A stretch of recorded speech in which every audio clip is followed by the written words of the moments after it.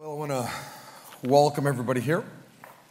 Welcome to those of you that are over in the venue. And I was over there last hour and was over there a little while ago, and Hannah Martin was one of your worship leaders over there, a young lady who just led a beautiful song. And man, that's just a great gathering. If you're here and you've never been to our venue at 9 a.m. or 11, there's a live band. A lot of these guys rotate themselves over there, and man, the worship over there is really great. It's a different kind of a vibe in there. It's way smaller, and there's tables and all of that. But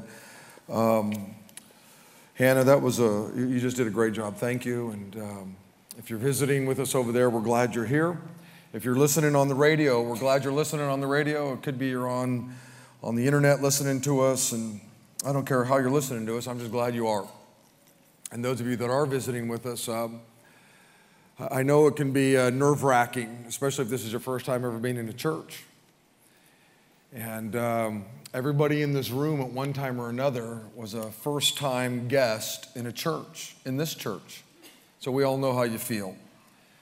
And it can be a little scary, you know. There's all this singing going on, and then high-fiving, and then little baskets going in front of you, and people standing, sitting down, and you know, what's going to happen next? And I remember those feelings. And we've all been there. We're just glad that you're with us. And here's the deal. If you come back next week, guess what? You'll know exactly kind of what's going to happen. You'll be a veteran if you come back next week, and we'd love to have you back here. We're in a series here at Big Valley Grace called Life.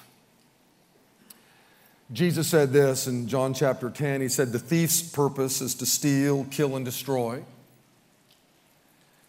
The purpose of the devil, the demons, false teachers, false prophets is they just want to mess up your life. They want to mess up your family. Jesus said that his purpose was way different. His purpose was to come and give you a rich and satisfying life. That's what Jesus wants to do. But here's the deal, this new life, this rich and satisfying life just doesn't happen automatically, does it? You can invite Jesus Christ into your life. You can know that someday you're going to go to heaven, and yet not experience this incredible life that God came to give you. Now, obviously, when we take our last breath here and we're now in glory, wow, this rich and satisfying life will take on a whole nother feel. But God wants you to have an incredible life this side of heaven. And just because you know Jesus as your Savior doesn't guarantee that you're going to have this incredible life. In fact, I meet lots of Christians. I've been here at this church for almost 30 years. And I've met a lot of believers. Some of you are probably here today or sitting over in the venue. And you know Christ as your Savior. You gave your life to Jesus. You know your sins have been forgiven. You know your name's written in the Lamb's Book of Life and all that kind of stuff. You know that when you die, you're going to be in heaven with the Lord.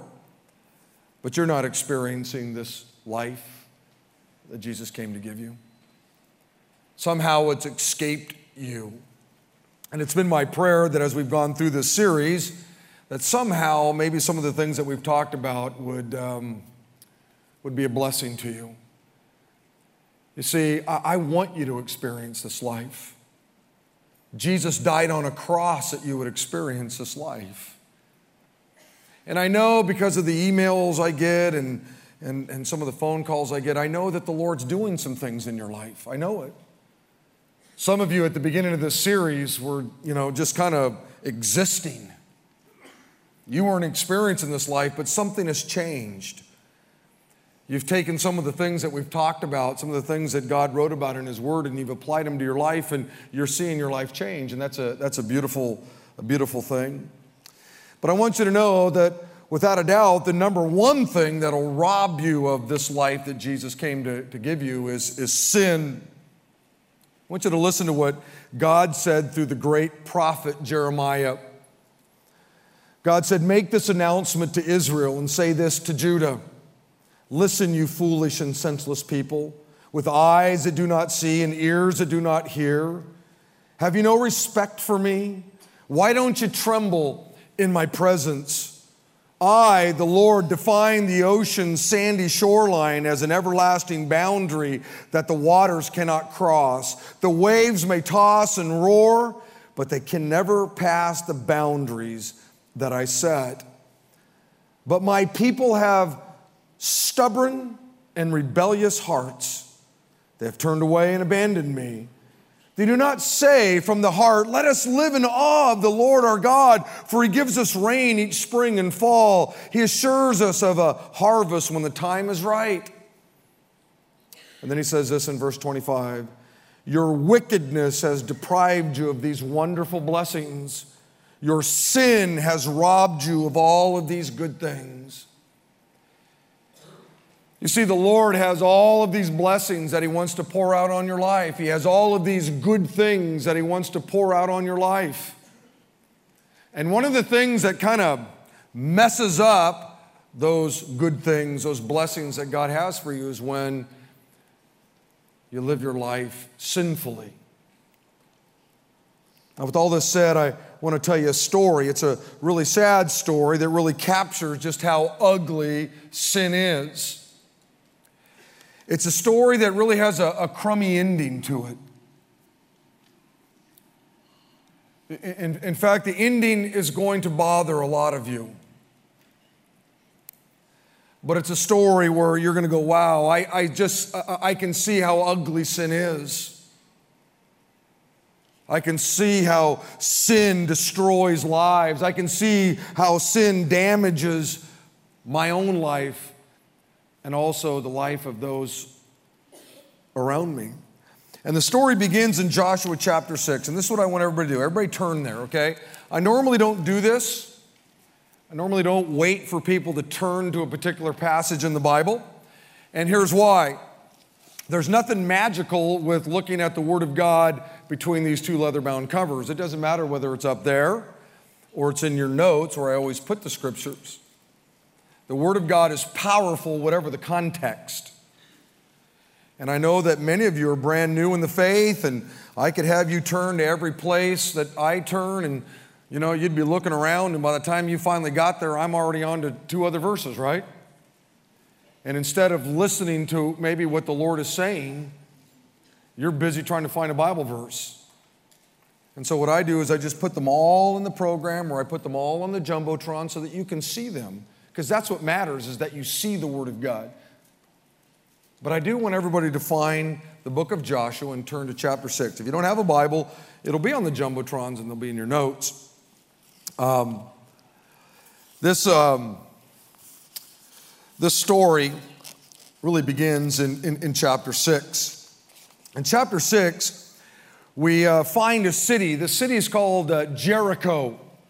Most of you have probably heard of the city of Jericho, even those of you who may not even believe in the Bible. You've heard about the walls that were around Jericho, and one day the walls came tumbling down, right? Well, I want you to understand what took place there. Jericho was a really evil city. It was a wicked city. It was really a cancer on planet Earth, if you will. In fact, it was a pus pocket of unrighteousness. Ooh. But that's what it was. And God has had it up to here with the people of Jericho.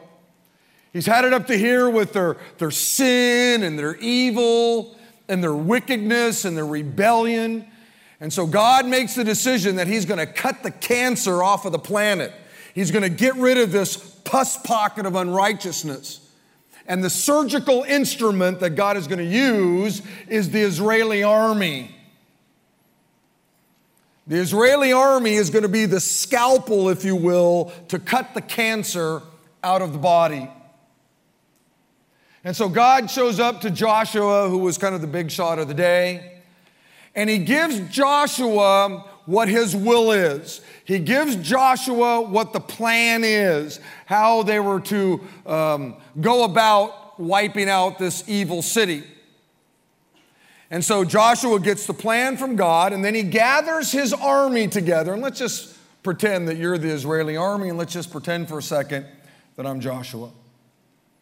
And I've got you all gathered together, and Joshua basically says this. This was God's will.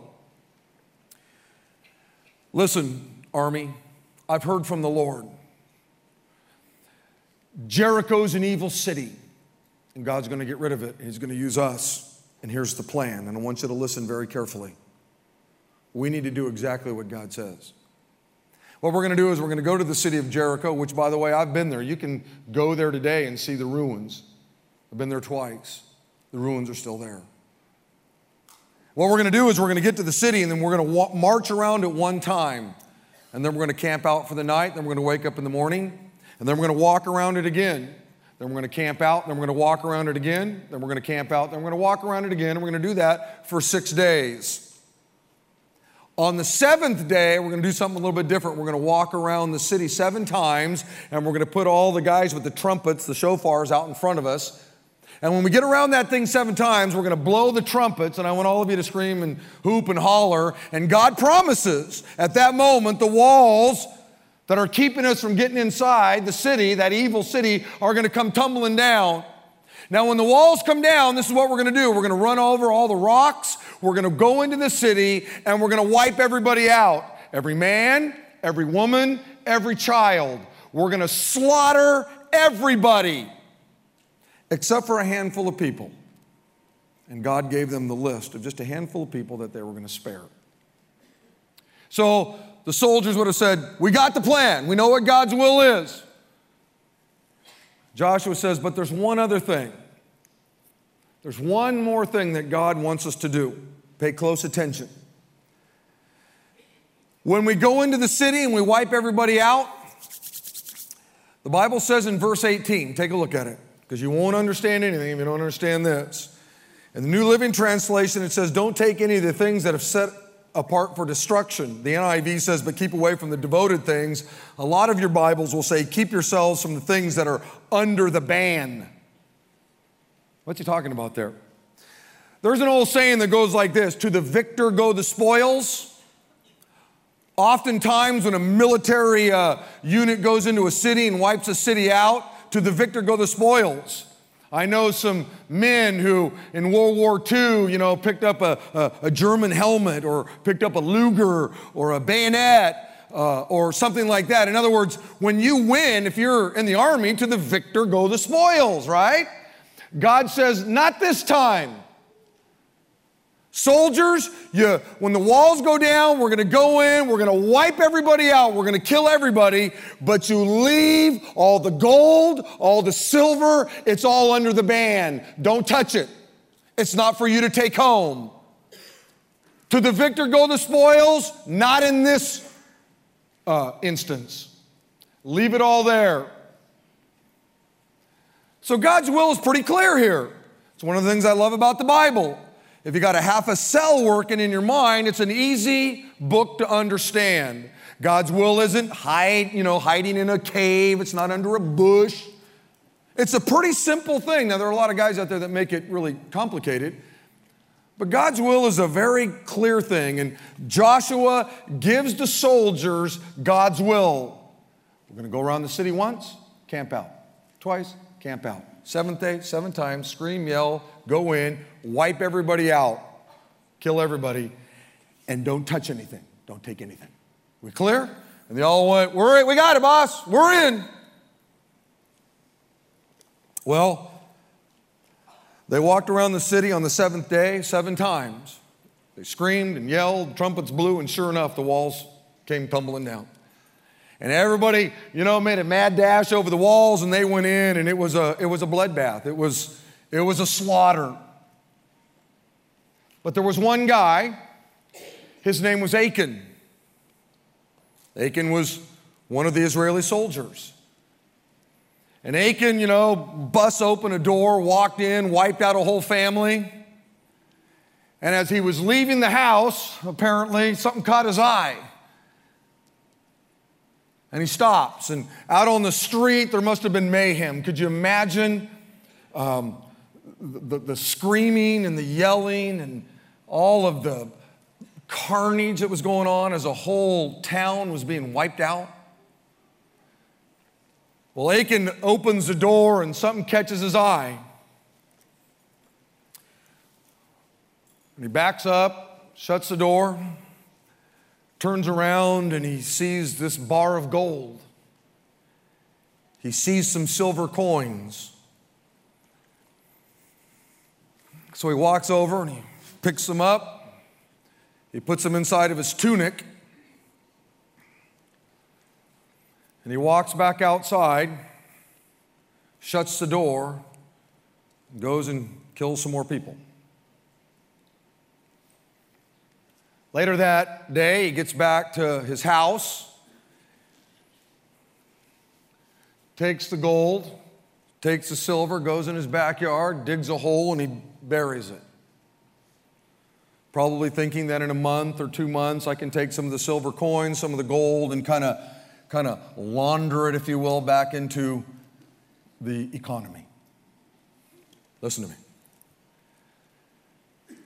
It was the perfect crime.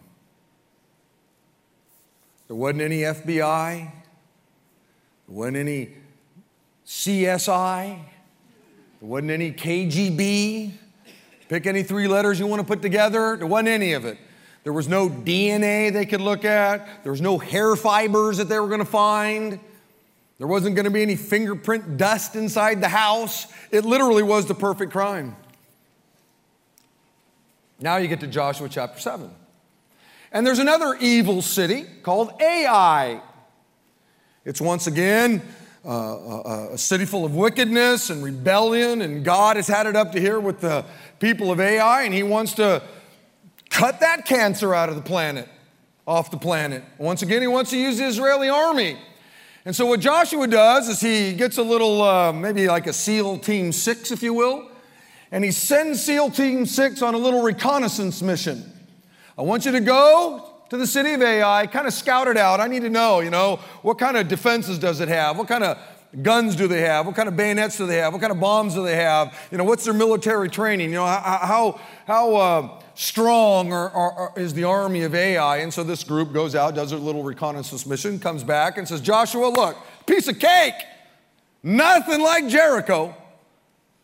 We don't even need to send the whole army. All we got to do is send a garrison or 2. When we can wipe the people of Ai out, no problem. By the way, you can read this in about 4 minutes. You have a pastor who, when he reads things, I just see something. Okay, it's going to take me an hour to unpack the whole thing, but this would be a great movie of the week. I'm telling you, this could be just an incredible thing. So anyway, Joshua says, okay, he listens to his commanders and he sends a garrison of a couple thousand guys into Ai. And the Bible says that the men of Ai rose up with their rusty guns and their rusty bullets and their rusty bayonets and their lack of training, and they wipe out the Israeli army. In fact, they're all running home, all wounded and got arrows stuck in them, In fact, the Bible tells us that at least 36 Israeli soldiers lose their life at the Battle of Ai. 36 men are dead. That means there are 36 women who are now widows. They'll never see their husbands again. That means there's, maybe 100 plus children that will never see their father again. This was a slaughter. And the people, the soldiers come running back to Joshua and they say, Joshua, you're not going to believe what happened. We don't know what went down, man. The men of Ai, they rose up and they wiped us out. And the Bible says that Joshua begins to cry out to God and he falls on the ground. He rips his clothes. God, why are you allowing this to happen? All the other nations are going to think you're an impotent God. Why did you allow this to happen? Why is this going on, God? And in Joshua chapter 7, look at verse 10. But the Lord said to Joshua, get up. And in the Hebrew, it's pretty strong. There's Joshua on the ground. Oh, God, get up. Why are you laying on your face like this? And then he says this, Israel has sinned. Israel has sinned. Pastor, I thought you said it was one guy. I thought you said it was a guy named Achan. It was. But it's interesting how God impugns an entire nation because of one man's disobedience, one man's sin.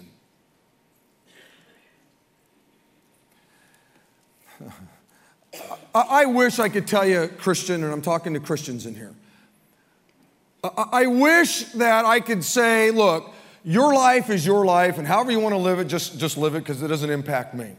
And if you want to live sinfully because it really doesn't influence my life. But that's not the truth. Christian, how you live impacts me, and how I live impacts you. We are interrelated in ways we don't even understand, and let me give you an illustration. Back in the 80s, I used to speak at Hume Lake a lot, and Hume Lake, for those of you who don't know, is a big camp for teenagers. And on Sunday nights, I would go, and always began on Sunday nights, and you'd speak 2 times a day, and the kids never knew who you were because they came from churches from all over. And so I always did a fun, hey, what do you want to know about me? You can ask me questions. And the questions used to be like, hey, boxers or briefs? I mean, there were always, questions that kids ask, it was always kind of fun, and whatever.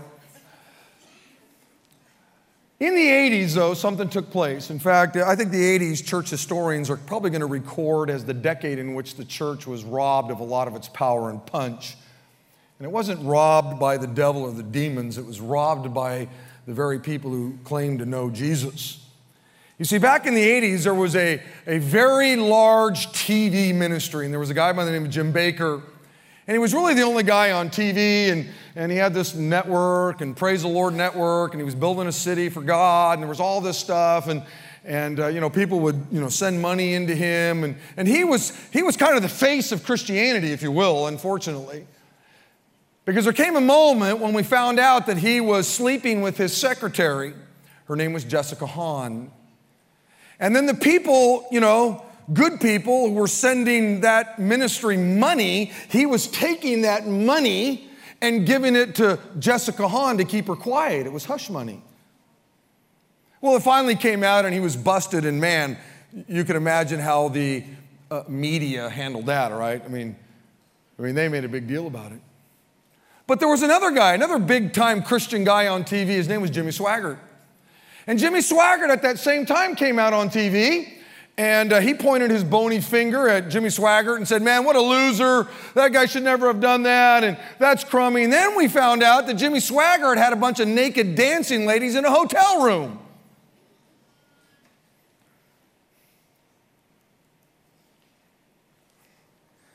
So now I go to Hume. It's Sunday night.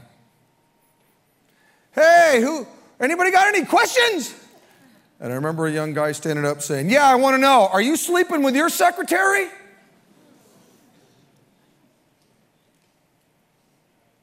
The questions changed.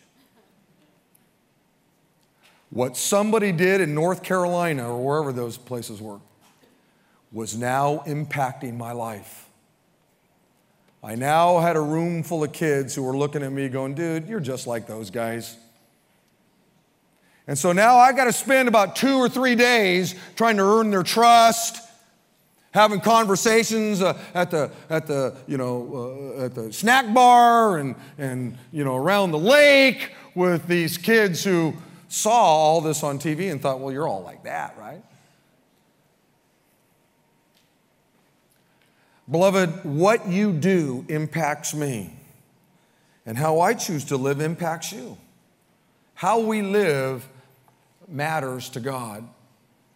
But God also cares about us as individuals, and God is going to reveal the guilty man. But how God chooses to go about this is unbelievable. It's the multimedia event of the century. Look at verse 14 of chapter 7. God says, in the morning, I want you to present yourself by tribes, and the Lord's going to point out the tribe to which the guilty man belongs. That tribe must come forward with its clans, and the Lord's going to point out the guilty clan. That clan will come forward, and the Lord's going to point out the guilty family. And then finally, each member of the guilty family must come forward one by one.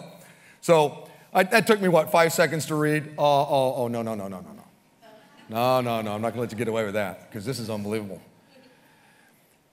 God says, I want you to bring all the people, bring the whole nation together. And that, let's just say, we don't know exactly how many it was, but let's just say it's 1.2 million people. And they're all together. Imagine a sea of humanity. And the people of Israel were divided into 12 tribes. You were a part of one of 12 tribes. And God says, this is what I want you to do. I want you to bring up the leaders of the 12 tribes of Israel, and I want you to put them up here. And have them walk across the platform one at a time, and I'm going to point out the guilty tribe. So here are all these people all out there. I think in the front row were those 36 women. They want to know who the loser is. Who's the one who's caused such pain and sorrow in our lives? I think right behind those women might have been the children, wanting to see who was the guy that messed up my life. My daddy's been killed. And so here you had the leaders of the 12 tribes. And the first guy would have walked up, let's say, from the tribe of Dan. And he probably doesn't know 100,000 people are probably in that tribe. He doesn't know them all very well, but I'm sure he's thinking to himself, look, there's nobody in my tribe that would do this. We love the Lord. We heard from God very clearly. It was a simple command. There's nobody in my tribe. And God says, that's not the guilty tribe. Well, of course it ain't the guilty tribe. I know my people. I know my peeps. You know, like this. My peeps and I are like this. I don't know. And then the leader from the tribe of Manasseh, he walks up. And God says, that's not the guilty tribe. And he walks away. And then you had the leader from the tribe of Judah. That's Achan's tribe. And somewhere out in this mass of humanity, there's Achan somewhere, by a bush or by a tree. And the tribe leader from Judah walks up. And God goes, that's the guilty tribe. Now what that meant was, if you were a part of the other 11 tribes, I don't know, 1.1 million people, you knew, hey, nobody in our tribe. We don't got the rotten apple in our tribe. But now there were 100,000 people that went, dude, it's one of us. And somewhere out there's Achan going, whoa, that's weird. I mean, there was 1 out of 12 chance here, and maybe he just got lucky. And then God says, I want you to bring all the people from the tribe of Judah forward. So now they're all making their way closer to the front of the 36 women. And he says, now this is what I want you to do. I want you to bring up a leader from each of the clans within the tribe of Judah. And there may have been 15 clans that may have had, 8,000 people in them. And so now you have all of these leaders of these clans that are up here. And now this guy that oversees this clan, he probably knows the people a little bit better than the tribe leader. And one at a time, a man would walk across and God would say, no, that's not the guilty clan. Another man would walk across. No, that's not the guilty clan. And then there was a guy named Zerah. Achan's in his clan. And Zerah walked across the stage, the platform, in front of the people. And God said, that's the guilty clan. Now, imagine you're Achan. Whoa, that's just weird. That's freaky. I think he's got a little sweat on his brow, don't you think? Then God says, what I want you to do is I want you to take a leader from each of the families within the clan of Zerah. And so now all of a sudden you probably got another 15 guys up here. This is probably like a great-great-grandfather. So now this is great-great-grandfather all lined up here. They know their people. They know their sons. They know their grandsons. They know their great-grandsons. And one at a time, these family leaders would walk across a platform, and I'm sure they were thinking, ain't me. I know my family. And God says, that's not the guilty family. And one at a time, these men made their way across the platform, and God says, no, that's not the family. No, that's not the family. And then you got a guy by the name of Zimri. Maybe it's Achan's grandfather. Maybe there's 4 guys behind him, and out there's Achan somewhere. And Zimri walks up on the platform or in front of the people. And God says, that's the guilty family. Whoa. Whoa. I'm sure Zimri was just going, oh man, no. Not one of my boys. Please, no. Not one of my grandkids. Not one of my great-grandkids. They've been taught the ways of the Lord.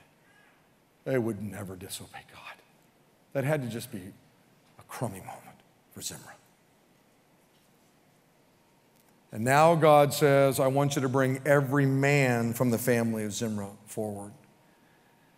Now Achan's in the line. Maybe there's 15 guys. Maybe Achan's number 10 of the 15. You got to just be wondering what was going through Achan's mind as he's making his way forward. Hey, bro, what's happening? Oh, man. And now these guys know it ain't them. They know. I mean, you know whether you did it or not.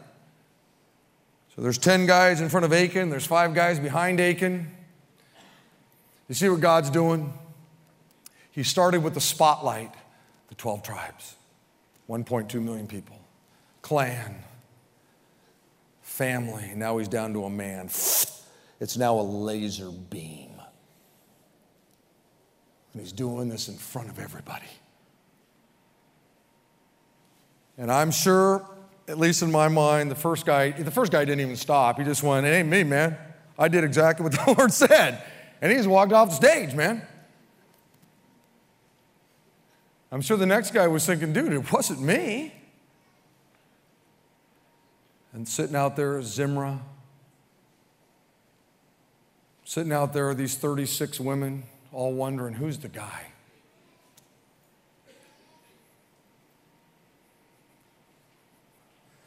Achan's on deck. There's 5 guys behind him.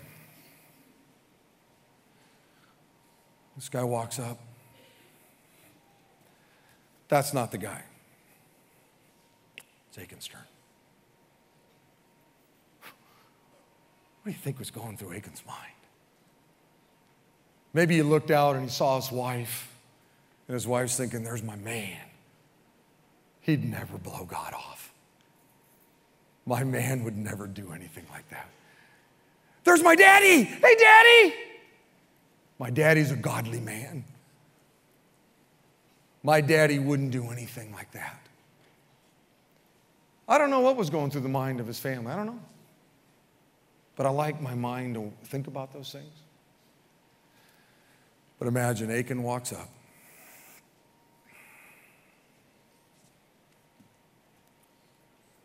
Five guys waiting.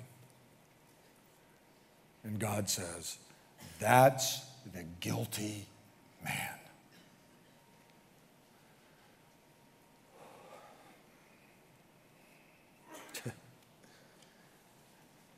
Could you imagine?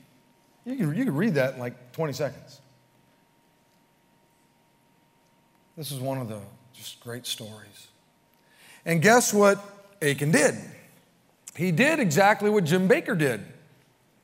He did exactly what Jimmy Swaggart did when they were busted and the tape was handed into Fox News or CNN, and there they were, busted. You know what those guys did? I have sinned! The crocodile tears were rolling, man. And that's exactly what Achan did.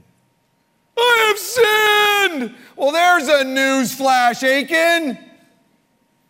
Where were you 2 hours ago, Achan? How about an hour ago, Achan? How about 20 minutes ago, Achan? Now that you're busted,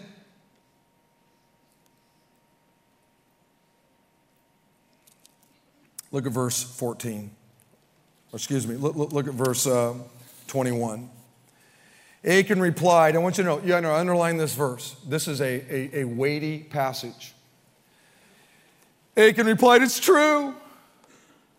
I've sinned against the Lord, the God of Israel. Among the plunder, I saw a beautiful robe from Babylon, 2,000 silver coins and a bar of gold weighing more than a pound. I wanted them so much that I took them, and they're hidden in the ground beneath my tent with the silver buried deeper than the rest. Let me quickly walk you through how to become a hypocrite in 4 easy steps. Let me take a little sidebar here, if I could. And I want you to listen to me, believer. This happened thousands of years ago, but I want you to know it's every bit applicable today. And I want you to pay very close attention.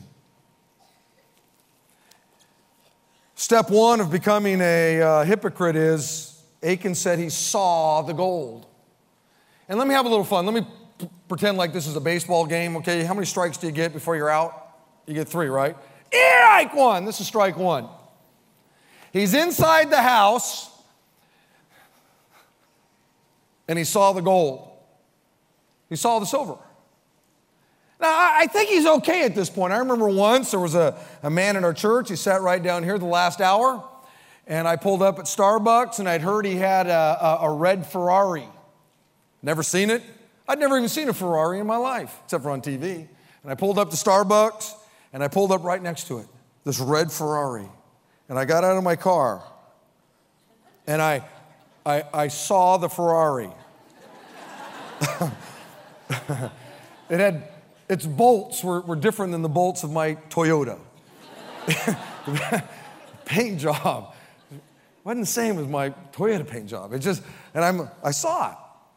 There's nothing necessarily crummy about that. Step 2, or strike 2, Achan wanted the gold, is what he said. He sees the gold. Boy, he really wanted it. I'm looking at that Ferrari. And I got to admit to you, all of a sudden I went, dude, I want that Ferrari. I'm looking at it going, oh, dude, I want that. I deserve that. Every youth pastor ought to have a Ferrari. You know? I mean, imagine pulling on to Davis High campus, man. That'd give me something to talk about. Pulling on with a crummy Corolla. I mean, kids don't want to talk to you, man. You pull on with that. I just imagine the spiritual conversations I could have.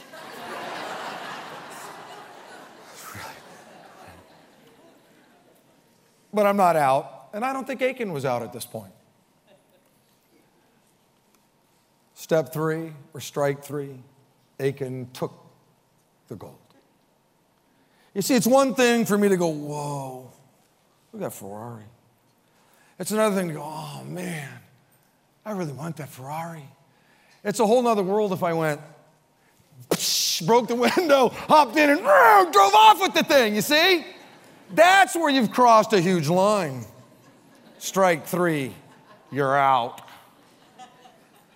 But you're not a hypocrite yet. Achan's not a hypocrite yet. It's the 4th step that makes him a hypocrite. He saw the gold. He wanted the gold. He took the gold. And then he went and buried the gold. Now he's got this little sin in his life that no one knows about. That's when you become a hypocrite, Christian. The fact that you sin, that's why we got a cross. We're sinful people. It's when we become hypocrites, when we have sin in our lives that hasn't been dealt with and we bury it.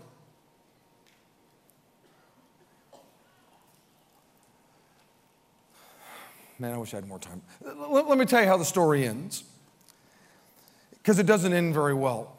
This is going to trouble some of you. It troubles me. This is what God says. Joshua, I want you to take Achan. I want you to take his wife. I want you to take his children. I want you to take them to the outskirts of town. And I want you to kill them all. I want you to stone them all to death. Did Achan's wife know anything about this? I don't think so.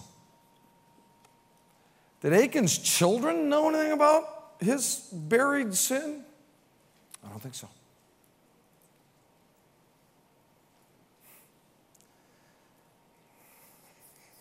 I wish I had some great thought for you. I don't.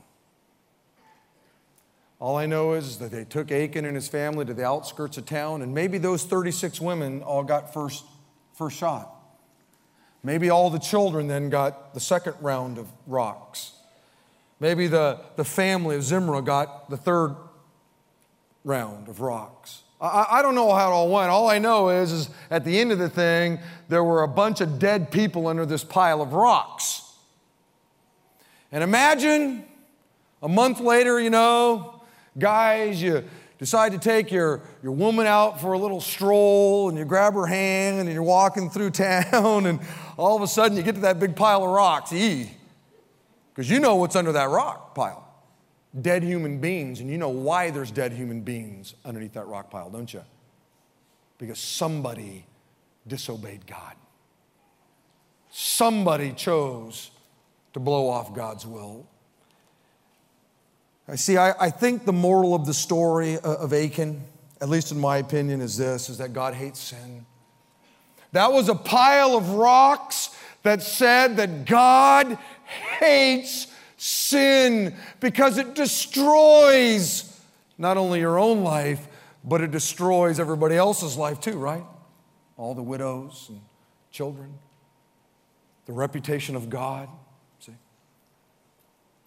There was a big, huge pile of rocks that I think says that God hates sin. Now, let me just tell you what happened in my office. I'm trying to figure out, man, God, that's just brutal. Wife and the kids? And then all of a sudden I was struck with something.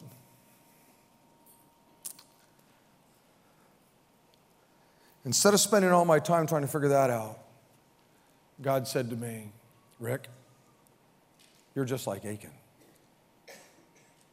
You're a sinful person. That could have easily been you at the outskirts of town. That could have been your wife and your family. But I loved you so much, Rick. I cared about you so much that I took the stoning that you deserved. You see, we look at a cross and we say, there's a God who came and died in my place. The Bible says, but God showed his great love for us by sending Christ to die for us while we were but sinners. And all of a sudden I was struck with this idea, this thought, that you know what? I deserve to be under a pile of rocks. But God loved me. And he sent his son to go to the outskirts of town, if you will, to take a stoning on my behalf. Look, Christian, I know that there are some of you in here and you love Jesus, you've given your life to Jesus, you're going to heaven, you're here today, thank the Lord. But you know what? Like Achan, you got something buried in your life. We've all done it. Today's the day you just need to say, God, I'm digging it up. And I'm going to bring it to the light. I'm going to go into the altar room. I'm going to ask the spiritual leaders of our church to pray for me. I'm going to come down here on a Tuesday night and go to Celebrate Recovery, and I'm digging up the pornography. I'm digging up the narcotic abuse. I'm digging up my anger. I'm digging up my rage. I'm digging up my lying. I'm digging up whatever it is. I don't know what it is for you. I know what it is for me. We all got our thing. For Achan, it was a bar of gold and silver. That could be it for you too. Materialism has got you, right? I don't know what it is for you. I don't, and I don't care. What I do know is that You deserve to be on the outskirts of town with a pile of rocks all over you. But God so loved the world that he gave his son for you. He took what you deserve. And today ought to be a great day of deliverance and repentance for a lot of you, and just say, I'm coming clean. Because as long as you keep it buried, man, it's just going to eat you alive. It's going to eat you alive. You're never going to experience a life that God has for you. Never. And so today needs to be the day. Now listen, if you're here and you know the Lord, and maybe things are going good in your life, a story like this ought to motivate you to continue to live a God-honoring life. Sin's an ugly thing. It impacts our lives. But I also know there's probably 1 or 2 or 10 of you here, and you know what? You've never given your life to Jesus Christ. And let me tell you something. There will come a day when you will be on the outskirts of town, so to speak. And you will take the punishment that you deserve for your sin. Or you can surrender your life over to Jesus Christ and allow him to take the punishment. Allow him to take the stoning, if you will, for your sin. Most of us in here have done it. See, we know we deserve to be on the outskirts of town, but that's why we come and we sing and we hoop and we holler for Jesus and we give, because we know we're supposed to be aching. We're supposed to be under a pile of rocks, but we're not. Jesus is there. He took it for us. And today is the day some of you need to give your life to Jesus Christ and say, Jesus, I'm surrendering my life to you. Cleanse me of my sin. I want to be one of your followers today. In fact, I want you to close your eyes. Everybody close their eyes over in the venue. And before we pray, I just want to do this. While your eyes are closed, if you're here, look, and you know Jesus, and you got something buried in your life, today, would you knock it off? Today, dig it up. Come clean today. I know you're embarrassed, and I know there's shame involved in that, and it's supposed to be that way. When you've got sin in your life, it ought to be embarrassing. But let me tell you something, it's way worse to keep it buried. Come and talk to one of our elders, one of our pastors. Come and make an appointment and meet one of our counselors. Come down here on Tuesday nights. If you're here and you don't know Jesus Christ as your Savior, let me tell you something. Right now, you ought to say, Lord, come into my life right now. Jesus, come into my life right now. Forgive me of my sin. I give you my life. It's yours. I want to be one of your followers. Just say something like that, and if you mean it, the Bible says that Jesus will do what you ask. He comes into your life. And he'll cleanse you of your sin. And in just a little bit, you could walk into the altar room if you've said that and you meant that and say, hey, and I prayed today, and I don't even know what that means. Let us give you a Bible. Let us get you on some tracks, man, that will help you live a life that would honor the Lord.